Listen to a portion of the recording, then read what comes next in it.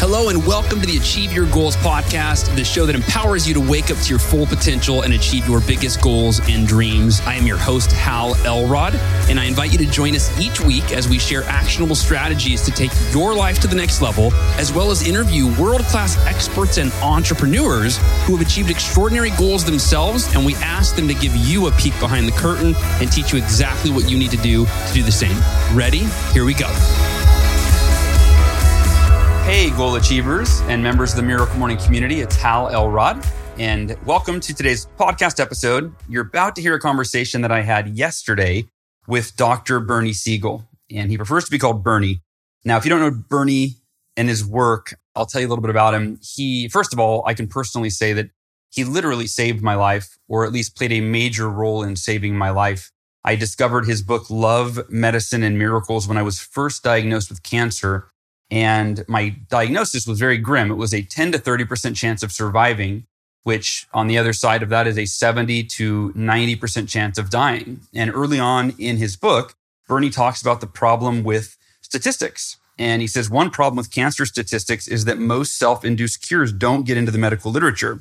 So he went on to talk about that people, when they are given a statistic, they tend to put themselves on the wrong side of it. Oh no, there's a X% chance that I'm going to die. And for me, after I read his book, I flipped it and I went, you know what? If only 10 to 30% of people survive this, I'm making the decision that there is a 100% chance that I will be in the 10 to 30% that make it. And I lived that every day. I affirmed it every day. I felt it every day.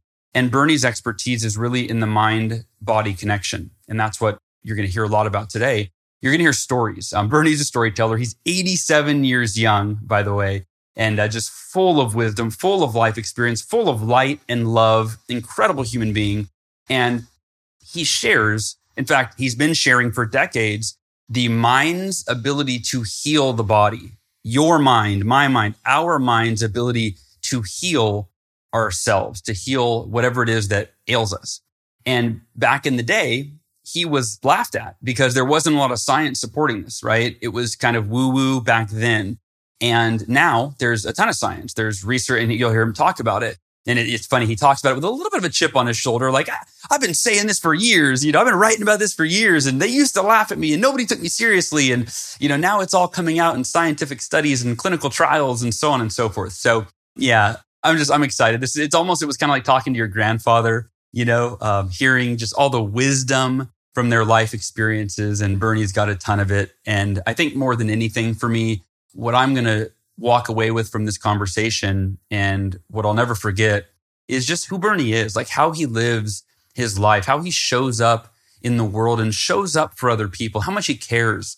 He calls himself a love warrior. You'll hear that toward the end of the podcast, a love warrior. And he just believes in, being the change that we want to see in the world and loving other people. So from this episode, you're going to hear a lot about your ability to heal yourself, which might come in handy right now, depending on what you're going through, or it might come handy in the future. For me, it's come in handy on multiple occasions in my life. And it's been the one thing that made the biggest difference for me and literally saved my life. And again, Bernie was a big part of that. So without any further ado, it is my great pleasure to share this conversation that I had yesterday with Dr. Bernie Siegel, better known as Bernie.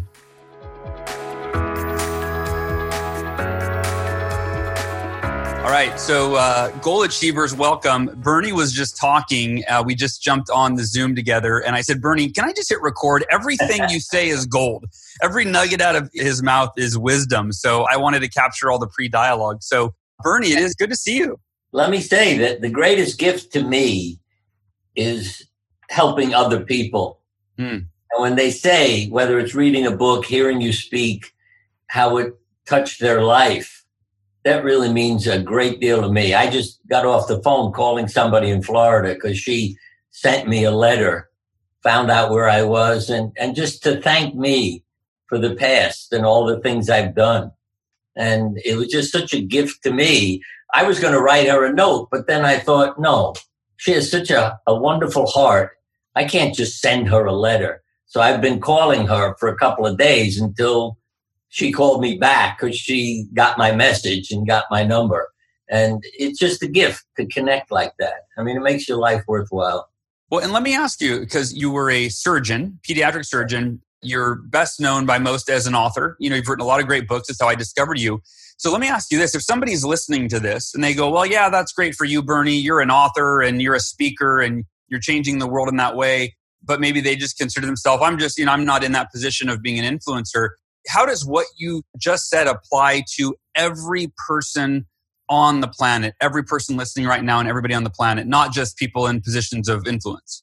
I'd say you have to follow your heart. Find your way of loving the world. That's the key. Doesn't matter what you do. Yeah. You meet people. See, and just to understand about being successful, the only C I got in 4 years of college was in creative writing. And when somebody came up to me after a lecture and said, you know, you're very helpful, but you could help more people if you wrote a book, you know, than traveling and speaking. I said, no, I can't write a book. I mean, I'm not a writer. Somehow he got people together to help me. And I didn't write the book, the first book. I sat down with a recorder and talked for hours and hours and hours. Yeah.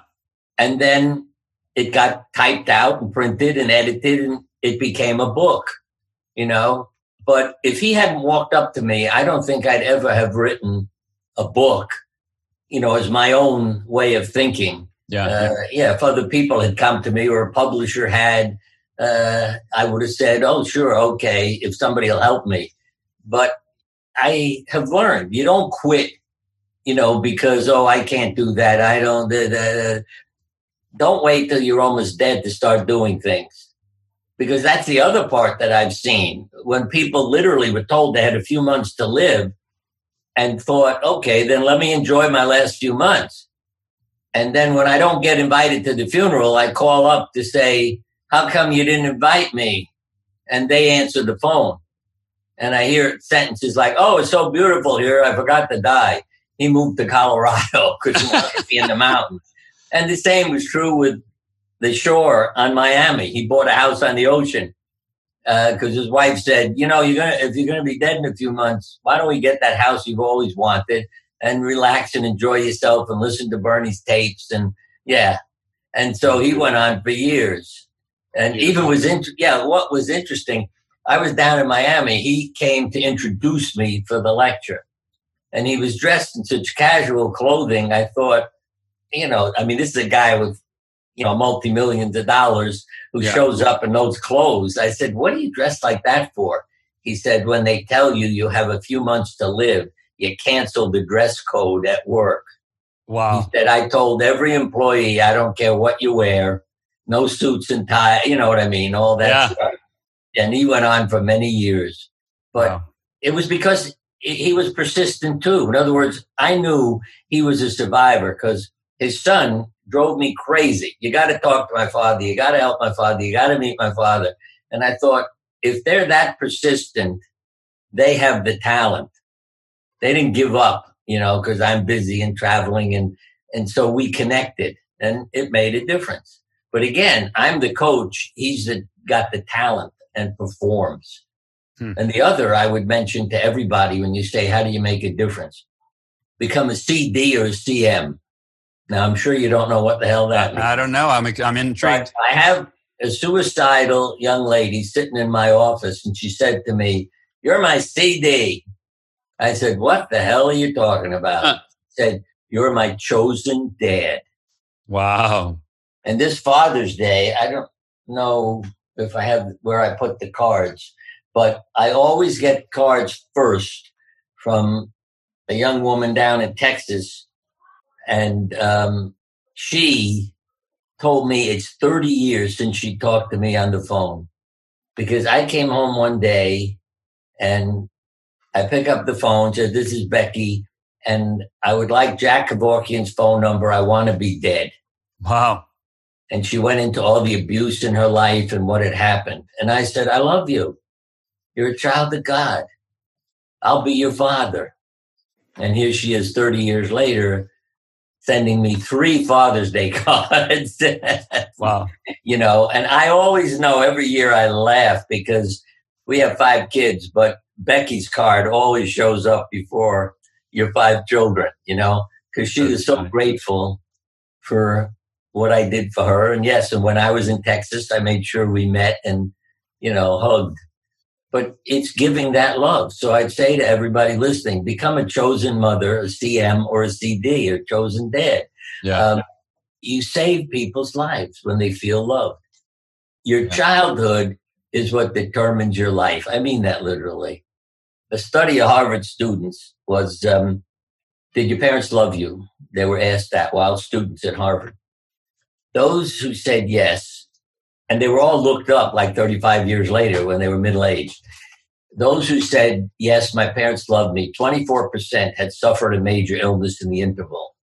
Those who said, no, my parents didn't love me, 98% had suffered a major illness. Wow. And all the violence, all the bizarre behavior is really related to how you brought up. So I want to touch on that because if somebody's listening, that might be disempowering if they go, well, I had a terrible childhood. Now, I've studied your work, I've read your books, and one of the things, you and I share a lot of beliefs. When you talk, I aspire to be, that you're an older version of me, I feel, and we're kindred spirits. But one of the beliefs you have is that we can heal ourselves, that we do heal ourselves, and it is through our thinking. So if somebody grew up with that terrible childhood and they don't want to be part of that 98% statistic, which you're also a big believer that statistics, skew our beliefs, but how do we heal ourselves? Speak to the mind-body link, because that is such a big part of your work and what you write about. Other people, as I said, can help you. Your next door neighbor, your doctor, your school teacher. There are a lot of lives saved by school teachers, because I hear people who remember their 3rd grade teacher. Now, I can't say I remember my 3rd grade teacher, but why did they remember? Because that teacher did something that made them feel worthy. Even though they may have been abused at home, somebody showed them love. And I think that's ultimately the key, that somebody shows up to help you. But you can also reparent yourself.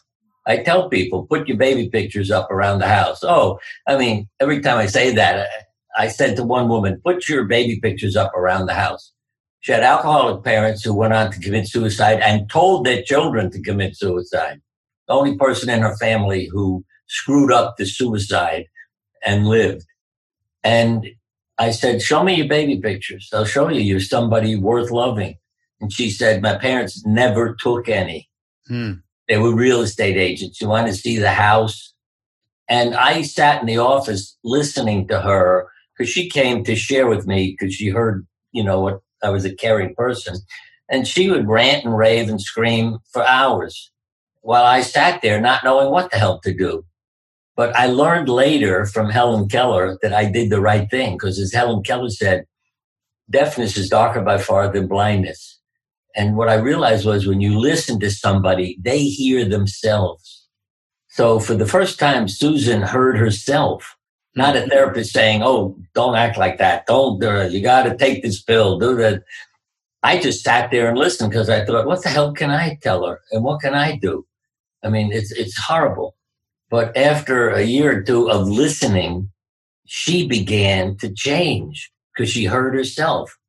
Her quote was, when I let love into my prison, it changed every negative item in it, meaning the experiences of my life, and turned them into something meaningful. And she became my therapist, because she made such a spiritual change in life. I loved being with her, Yeah. But I didn't know what to tell her to do. So I just sat there looking at her thinking, what the hell can I say or do? What a horrible story. But I still tell people, get a picture of yourself as a child, put it around your house or your office, and give yourself love every time you walk past the picture. See, I had loving parents, so I have their picture. I paint portraits. I have their picture right down the hall. So as I'm going to bed, or down that hall, I always see them smiling and looking at me. And I know they love me. So I get that feeling. See, if I'm having a lousy day, it's like, oh, I don't want them to know. So I'll lighten up, feel better, because they've given me that look from that portrait. Yeah. You mentioned love. I discovered your work after I was diagnosed with cancer. Love, Medicine, and Miracles, which is one of the books you're best known for. You've got Love, Medicine, and Healing. You've written, how many books have you written? I'm up to, I think, 18 or 19 now. We just put out a couple. A lot of books. Our grandson. Yeah, I can tell you about them. The new one with let's get to that. I've got that. I want to ask you about that with your grandson. But I discovered you again after cancer. And for me, affirmations were a big part of my healing. And one of my affirmations was just a direct quote from your book. And it was the quote you said, "Unconditional love is the most powerful stimulant of the immune system. The truth is, love heals. Miracles happen to exceptional patients every day. Patients who have the courage to love, those with the courage to work with their doctors to participate and influence their own recovery." And for me, I would just sit there every day and I would read that, and then I would close my eyes and I would meditate and just imagine my entire body filled, every cell of my being, just love, unconditional love. Let me tell you another true story. This was a woman who had polio as a child, so she had deformities. And she developed a neurological disease where, the nervous system deteriorates and you die. And she said to me, "I don't want to die hating my body." Because it had been deformed since I was a child. I'd hated it. So she said, what I did was lie down naked in front of a mirror and start loving my body inch by inch. She said, literally, I'd start at the toes and work my way up. And her disease went into complete remission. Wow. And even the oncologist, you see, years ago, I have all these magazines which discuss things about me as the controversial Dr. Siegel. Yeah. Well, there was just a study done by physicians published in the Surgical Journal, which showed that if you help patients meditate, their attitude, a whole host of things, they left the hospital sooner, had less pain, and spent $3,000 less per patient who were in this study. That's what I talked about 40 years ago. And nobody would help me do research because they all said, "That's crazy. What difference what you're thinking?" And as I said, I was just controversial. Yes, I was on talk shows because people would come to fight with me. And so it was an exciting show. I always remember, as a matter of fact, Phil Donahue, and give him credit. I showed up with 3 women with cancer for his show. And he said, "Bernie, you sit down in the audience." I thought, what? He said, "Yes, I'm putting the women on this stage." And I thought, here's a guy who's read my book and knows what the hell I'm talking about, that they're the teachers. They're showing an example.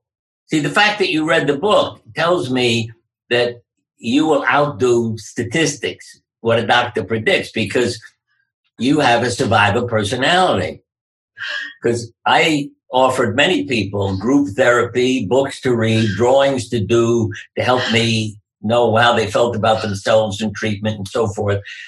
And they'd say, "I'm not an artist. I don't have time to read a book." That's not a survivor. And one lady I always remember, I think she's from New York, I said, "Look, in order to join, you have to have some background. I want you to read my book, draw some pictures to bring with you, things like of your treatment, yourself, etc., that I can help them evaluate how they felt about everything." And she said, "Fine, I'll sit up tonight and do it." And I know that's the survivor. She'll exceed anything that any doctor tells her. And that's the part people need to understand. Your body believes what your mind pictures and conceives of.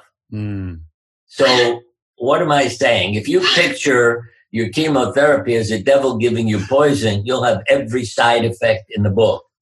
My patients might see it as God giving me a gift that'll make me well. They had no side effects at all. And the doctors at first used to think, "Oh, I must have screwed up. We didn't give the treatment. The nurse didn't put it together, or the x-ray machine isn't working. They're having no side effects." And then I used to get phone calls saying, "Hey, I thought the radiation therapy machine was broken. Then I saw your name in the chart. So I knew it was a crazy patient. The machine wasn't broken." And this is a quote from an oncologist, because a woman came up because a relative told her to come all the way from North Carolina when her doctor said you'll be dead in 2 months. Don't bother with treatment. You'll just feel sick. So she said, oh, come up here. Dr. Siegel makes people well. She comes up here. I met her. I said, you have leukemia. It's not a surgical problem. I'll get my oncologist friend to see you. He saw her. He said, Bernie, I want you to know I agree with her doctor. She has about 2 months to live. But I know you and your crazy patients, so I'll give her hope. Then he sent me a letter, like an email each week, doing well, very well. After 6 weeks, his email said, she's in complete remission. And she could go home and drive her doctor crazy now. You told me I'd be dead, and look, I'm feeling fine. And that's the part I learned, that there were always changes in the person's life. So when I was out lecturing and I'd see somebody I thought was dead, because if they're told they're going to be dead, I would never say that to a patient, but they stop coming back to the doctor. So you don't see them anymore. And then you see them in the audience months or years later, and I say, what the hell didn't you come back? What's the point in coming back? Everybody gives me negatives, But I learned they all had a story to tell me about why they didn't die. It was about, again, giving love to the world. As one landscaper said, I said, you need more treatment for your cancer. I'd operate on him. He had stomach cancer. He said, no, it's springtime. Going to go home, make the world beautiful. So when I die, I leave a beautiful world. 6 years later, he came in, and it was hysterical because the nurse said, yes, it's him. I said, he's dead. No, we don't have two people with that name. It's him. So I opened the door, and he said, Bernie, yeah, I have a hernia from lifting boulders in my landscape business. He became my therapist, and I mean that.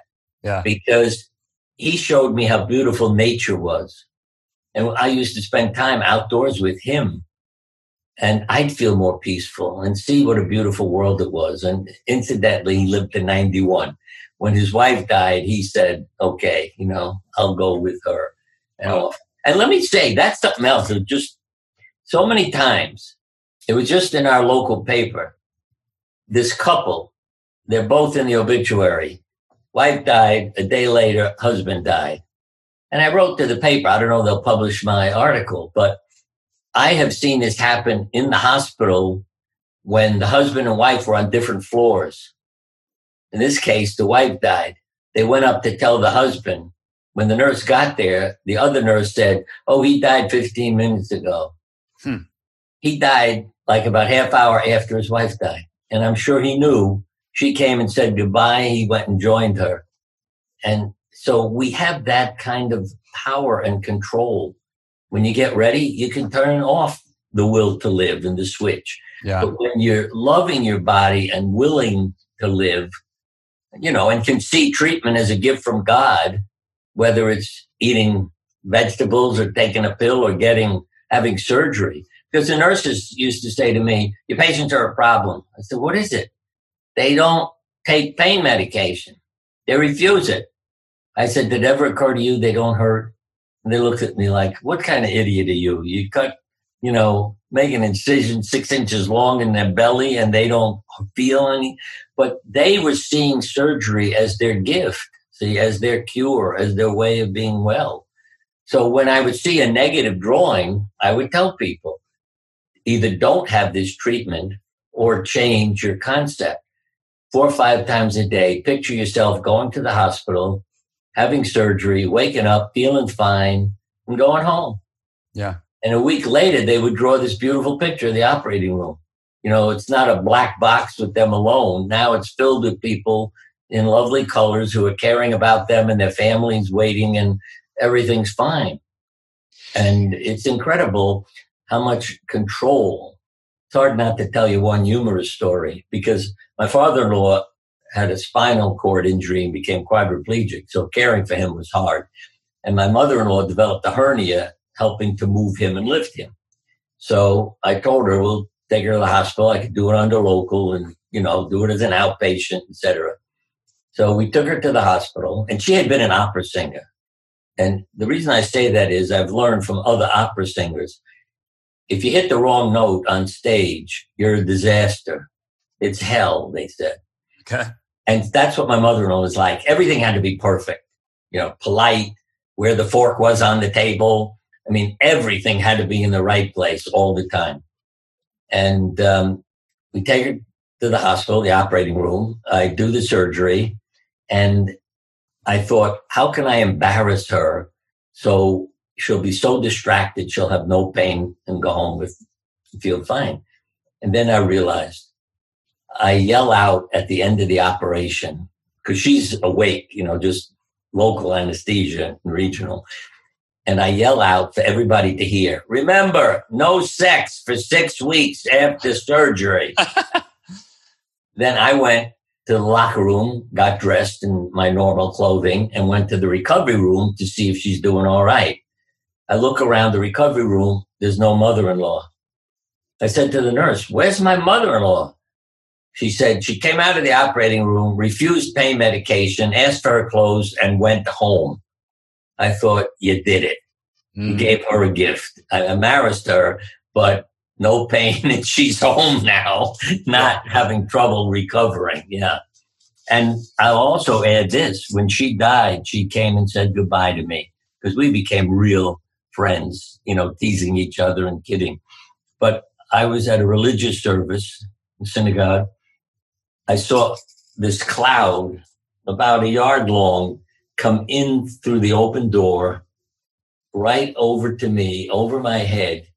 And I heard her voice say, Bernie, goodbye. Then it went out.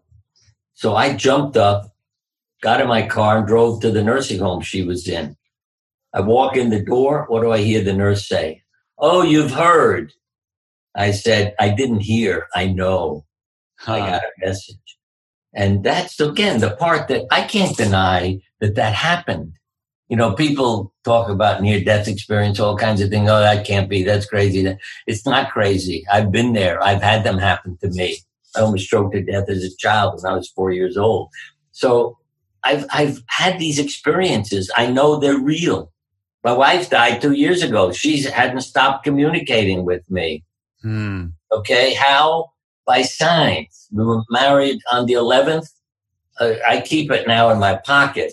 There's a whole bunch of dimes and pennies in this little thing, and her picture on the other side. Why? Because I find a dime and a penny in places where it's impossible for people to have dropped a dime and a penny. In bird baths, in the woods, under all the blankets and sheets on our bed when I'm making the bed. There's a dime and a penny there. Well, I mean, it's just totally bizarre, but I know it's her saying hello. And many more things happen. Oh, even the numbers we mentioned before. 9 months after she died, what organ in my heart was feeling it? My heart. So my rhythm went crazy. What's called auricular fibrillation. So I go to the hospital. I walk in the emergency room. I hear a voice yell, put him in room 9. I know my wife's watching over me. Yeah. We don't have a room upstairs yet. Next day, we got a room for you. Upstairs, what's the number of the room? 819. So if you add them together, it's a 99. And also 8 is a symbol of a new beginning. It's like 7 days in a week for every religion. But so the 8th day is a new beginning. And my wristband, which is the hospital number and my number, all the numbers added up to 9. 6s, 3s, and 2 9s. And it could be 7 2 5 4, but when you looked at the thing, everything was always 999 with an occasional 8 in there saying, you'll be okay. It's a new beginning. You'll be fine. And every single time I have gone to see the doctor, that has happened. And I can't call that a coincidence. Yeah. Wow. Beautiful story. You said something earlier, or you said this in different ways quite a few times. And it's one of the main things I got from Love, Medicine, and Miracles, which was you said every cancer patient that you treated that beat their cancer, including those that were told you have no chance of living. You said the one thing they all had in common, and I'm paraphrasing, but you said they decided there was no other option. They were going to beat cancer. And you said that you saw a lot of people that had lesser cancers, much better survival rates, but they gave up. And I think that what you said, I say that all the time and in similar terms, which is our body does what we tell it, right? If you live in fear and you go, you put your energy into I'm dying, your body goes, oh, I guess that's what we're doing, right? Okay. And then you go, no, I'm going to live. It goes, oh, that's what we're doing. So I guess I better heal you. And first, I would say, I don't use the word beat. I always say to people, I don't want you to fight a war. I want you to heal. So it's not about fighting the enemy. I agree. It's about healing your life. And the simple statistics prove it. Women live longer than men with the same cancers. Married men longer than single men. I mean, I've saved people's lives by telling their children, you can't get rid of your mother's 12 cats. Because they said the house stinks. We don't even visit her. And she needs treatment for cancer. I said, you get rid of the cats, your mother's dead. You tell her nobody wants 12 cats, and you clean the house. And for years, they would come and thank me for making that wise statement to them, because mama had to live and take care of her cats. And the other was a woman with 9 kids who said, I can't die till they're all married and out of the house. And see, this is what fascinates me as a doctor. 20 years later, the kids were all out of the house and the cancer came back. Now, I can't understand, in a sense, how you can control a disease for 20 years. You know what I mean? Why wasn't it eliminated? But she just kept it under control because she has kids. And once they were gone, it's okay. I can go now. But those are the things, as I say, that changed me, learning the stories that people had to tell you and why I became a storyteller. So other doctors wouldn't fight with me and argue with me.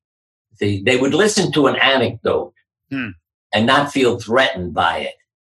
But if you gave a statistical study, oh no, that's poorly controlled. That's in a lousy journal. That's why it was so nice 40 years later to see this study having been done about survival related to all the things I was teaching people.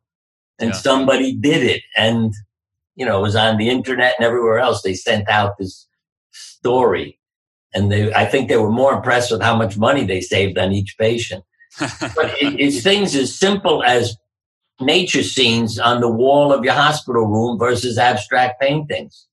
Yeah, I get tired. I don't keep going to doctors where you go in and while you're waiting for them, everything that's on the wall is what you're going to die of. Diabetes, heart disease, cancer. I don't want to sit there for 15 minutes learning what I'm going to die of. If they had some pretty pictures like my doctor does now, lovely colored walls, outdoor scenes, I don't care if they come late because I'm having a nice time lying there feeling good, waiting for them. It's like a meditation. So I played music in the operating room, talked to patients under anesthesia. People hear you, when they're asleep. Obviously, you wake up if the alarm goes off, but they would hear you talking to them too when they were under anesthesia. So it was like a hypnotic effect. I could give them positive statements and they would wake up with those positive messages in their body. And one of the anesthesiologists even made a coloring book because, as you said, I did a lot of children's surgery. So the kids would come in and do all the coloring, you see, and then we'd look at the book. And this is what was fascinating. One page said you'll be seen by an anesthesiologist. He's wearing an outfit that looks like green pajamas. The kid drew the anesthesiologist in red. I said to him, this worries me because he's not following and the guy said, yep, the kid's right. His mother has muscular dystrophy. If he has a genetic defect, muscle relaxants could have an adverse reaction and threaten his life. I said, look at the last page. If he draws himself purple, I'm sending him home. I'm not putting him in the operating room. And the last page was red and black saying I'm unhappy and I'm hurting. So that was normal and fine. But those are the things that convinced everybody at the hospital that I wasn't crazy because you'd see those. And people even drew the picture of the operating room they'd never been in. But their consciousness knew about the lights and the people and everything that was going to be there. So you couldn't deny what patients drew. I mean, one child, because the children didn't have a problem worrying about doing it right.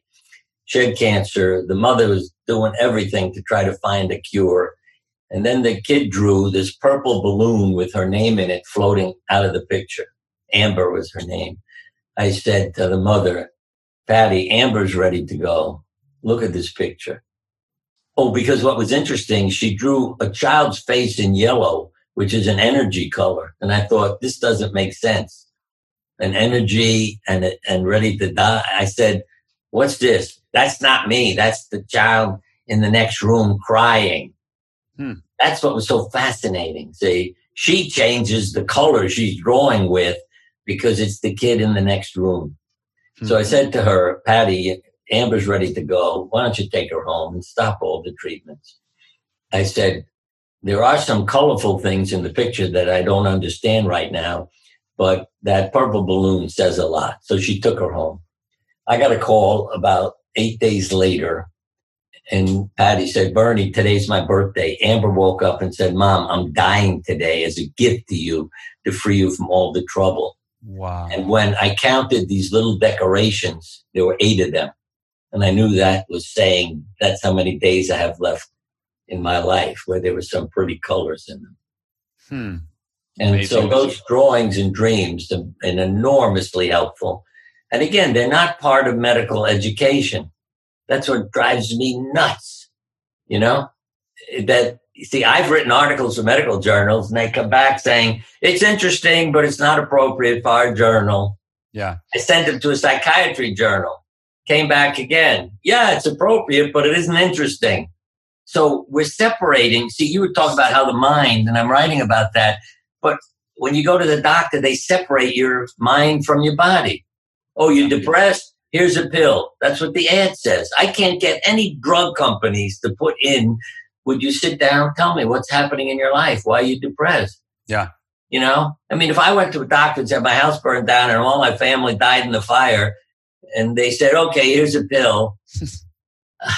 Yeah, that's a Band-Aid. So psychiatrists literally became more supportive of me than oncologists. Because when the psychiatrist was seeing people to help them with AIDS and cancer, coronavirus, whatever, they realized there's a personality to the people who survive. So they would write articles about immune competent personality and support me because they realized he's not controversial. This is what I'm seeing when I'm helping people whose lives are threatened. Yeah. Yeah. Well, your book, the decision I wrote down when I read your book, and you talked about statistics and how most people, when they're given a statistic, they accept it as fact. And for me, my statistic, I was diagnosed with acute lymphoblastic leukemia with a cellular mutation. I was given a 10 to 30% chance of surviving. And I told my wife and I told myself every day, there is a 100% chance that I'll be in the 10 to 30% that survive. And, you know, for me, there was no other option. That was it. And the fear was there occasionally, but I just kept replacing fear with faith. Like, I'm going to do this. And one of the things that another big part of what allowed me to do that, and I want to ask you, because I think you and I share a belief or a perspective, and that is that life is always perfect, right? Life is always perfect. The cancer that I had, I decided on day one, this will be the best thing that ever happened to me. I'm going to learn, I'm going to grow. And it's the topic of your new book, When You Realize How Perfect Everything Is. Yeah. So can you speak on that? How is it that, especially with right now, life's a mess, people are losing their jobs and people are, you know, having COVID-19. This one, When You Realize How Perfect Everything Is, a conversation about life between grandfather and grandson. It's filled with our poetry. And I'll tell you why that. And the other one that I ended up writing this because of, No Endings, Only Beginnings. And it's, well, the subtitle, A Doctor's Notes on Living, Loving, and Learning Who You Are. You know, there are different paragraphs, not just paragraphs, chapters about it. But what happened was, you use the word faith and spirituality. Those are things that I wanted to include in my No Endings, Only Beginnings. So I was talking to our grandson, Charlie, and I realized he is incredible. He's 30. I say incredible because he's where I was. It took me probably twice as many years to learn what he learned at age 30. He's into outdoor photography, writing poetry. So we started sharing because I was looking for some wisdom from him to include in my book. And then it's like the two of us were Siamese twins in some ways. You know, we're both writing poetry about the same things to get, you know, our feelings out and things expressed. So in this book, when you realize how perfect everything is, it's filled with poetry, one by him, one by me, in different topics. And the other thing, the reason I show you the cover, there's one bird on it. And I said to him, how come there aren't two birds? Because there's two of us. And he said, it's the journey of the person reading the book. And I thought, wow, that's why I love him. He's full of wisdom. And it's part of what you were saying. You see, you were on a journey. You decided where you're going. You got a sense of direction from the writings of other people. And that's why I keep writing. I keep learning. And I have to say, in one of my books, I can't remember which one, I put in the foreword, there's nothing in this book that hasn't been already written. Yeah. Because it's forever, you know. We're writing and rewriting. Everybody who has their experience says, oh, I got to write and tell people what happened to me. And my comment is, yes, somebody already wrote that book. But, you know, we put it in our own unique way because it's personal and it can help people. So I keep trying, and I have to say I reread my own books because I keep relearning. I mean, I have one book that I haven't stopped reading for years, 365 Prescriptions for the Soul. So every day you have a message, and I love it because I can't remember 365 little messages, but every day you relearn. And I'll tell you this too, what I've learned, and some of the examples in the book, we talked about love. I tell people to be a love warrior. What does that mean? Somebody drives you crazy, tell them I love you. Yeah. You'll be amazed. They don't know what to do with you then. Yeah. And I have done this, practiced what I preached with violent people who could have had guns. I have no idea. This is on the street, screaming, yelling. And I've walked over because I said, why don't you live your sermon? I walked over and I said, I want you to know something. I have no idea what you've been through in your life, but I want you to know I love you. Every single one has turned and walked away in silence. One younger boy, I added something because it was so obviously true. I couldn't get the cops to stop him from screaming and yelling. I couldn't believe they wouldn't go over to him. So I went over and I said, I want you to know something. I love you. I'm sorry your parents don't. He left in complete silence. And the people who see me do it always come over and say, oh my God, thank you for what you just taught me. Thank you. Thank you. And so to me, what's my weapon of choice? Love. Love. Yeah. At 88 years young, Bernie, what is next for you? I'll be 88 in October. Oh, sorry, I just aged you. Yeah. Well, 88's a good number, though. That's really true. Beginning, yeah. Yeah. But it's like rebirthing myself all the time. I keep thinking every day, what am I going to do? Who am I? What? I love working outdoors. So that's a part of my life. Making the world beautiful. I mean, this may sound crazy, but when I walk the dog, we live on a dead end with which is a big circle. So the street comes up and then I'm on this big circle. So I just walk around and I'll see a mailbox door that's falling off. So the next day I bring stuff and I fix it. If there's a branch lying in the road, I pick it up and move it aside. I've noticed it's my personality. I have to keep making the world a better place, even if it's just mechanical things. But I feel better by the time my walk is over because I made it nicer today. People will have less trouble. Yeah. Wow.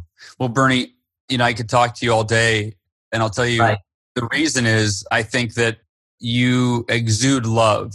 You're the embodiment of the quote from Gandhi that to be the change that you want to see in the world. And I think that if anyone from today, listening to you, you're just an example of, thank you, of how much joy and energy and enthusiasm and humor we can have at 87 years young when you live from a place of love, and you're a love warrior, as you said. So thank you for, you've added so much value to my life through your work. It's an honor to finally actually get to talk to you after I've read your work. And thank you for how you've lived your life and how you continue to live your life and serve others. I call it living the sermon.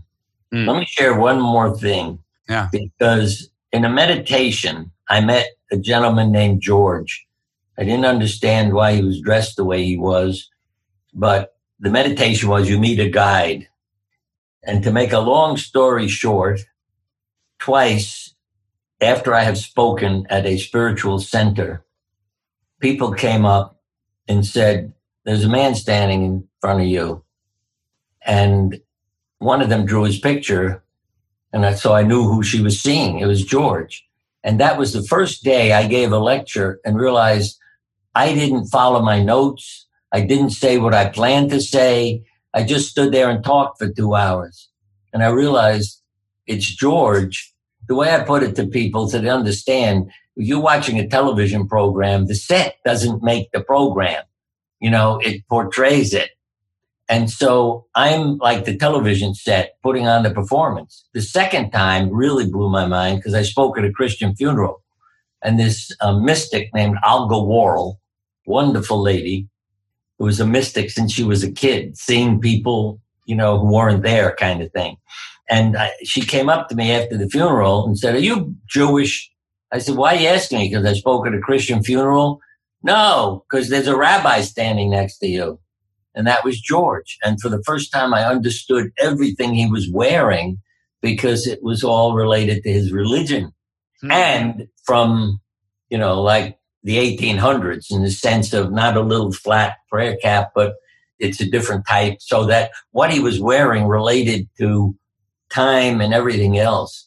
But when somebody sees the person you met in the meditation, that teaches me something too. So I trust in George, and I don't have to prepare, if you know what I mean. He's there, always sharing, and why it's hard for me to stop talking. Because if George wants to keep talking, one more, and then I'll stop. I was on public television, and the person said, this is a very interactive program. And so we start the program, and I noticed after a while she's smiling. And then we had a commercial break. So I said, is there something funny outside? What are you smiling about? She said, I'm smiling about you. I said, this is an interactive program and you haven't stopped talking for 20 minutes.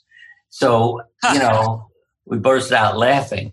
But that's my problem. See, he's telling stories all the time and I can't stop. So he's your muse. You'd say he's your muse? Thank you. Bless you. Yeah.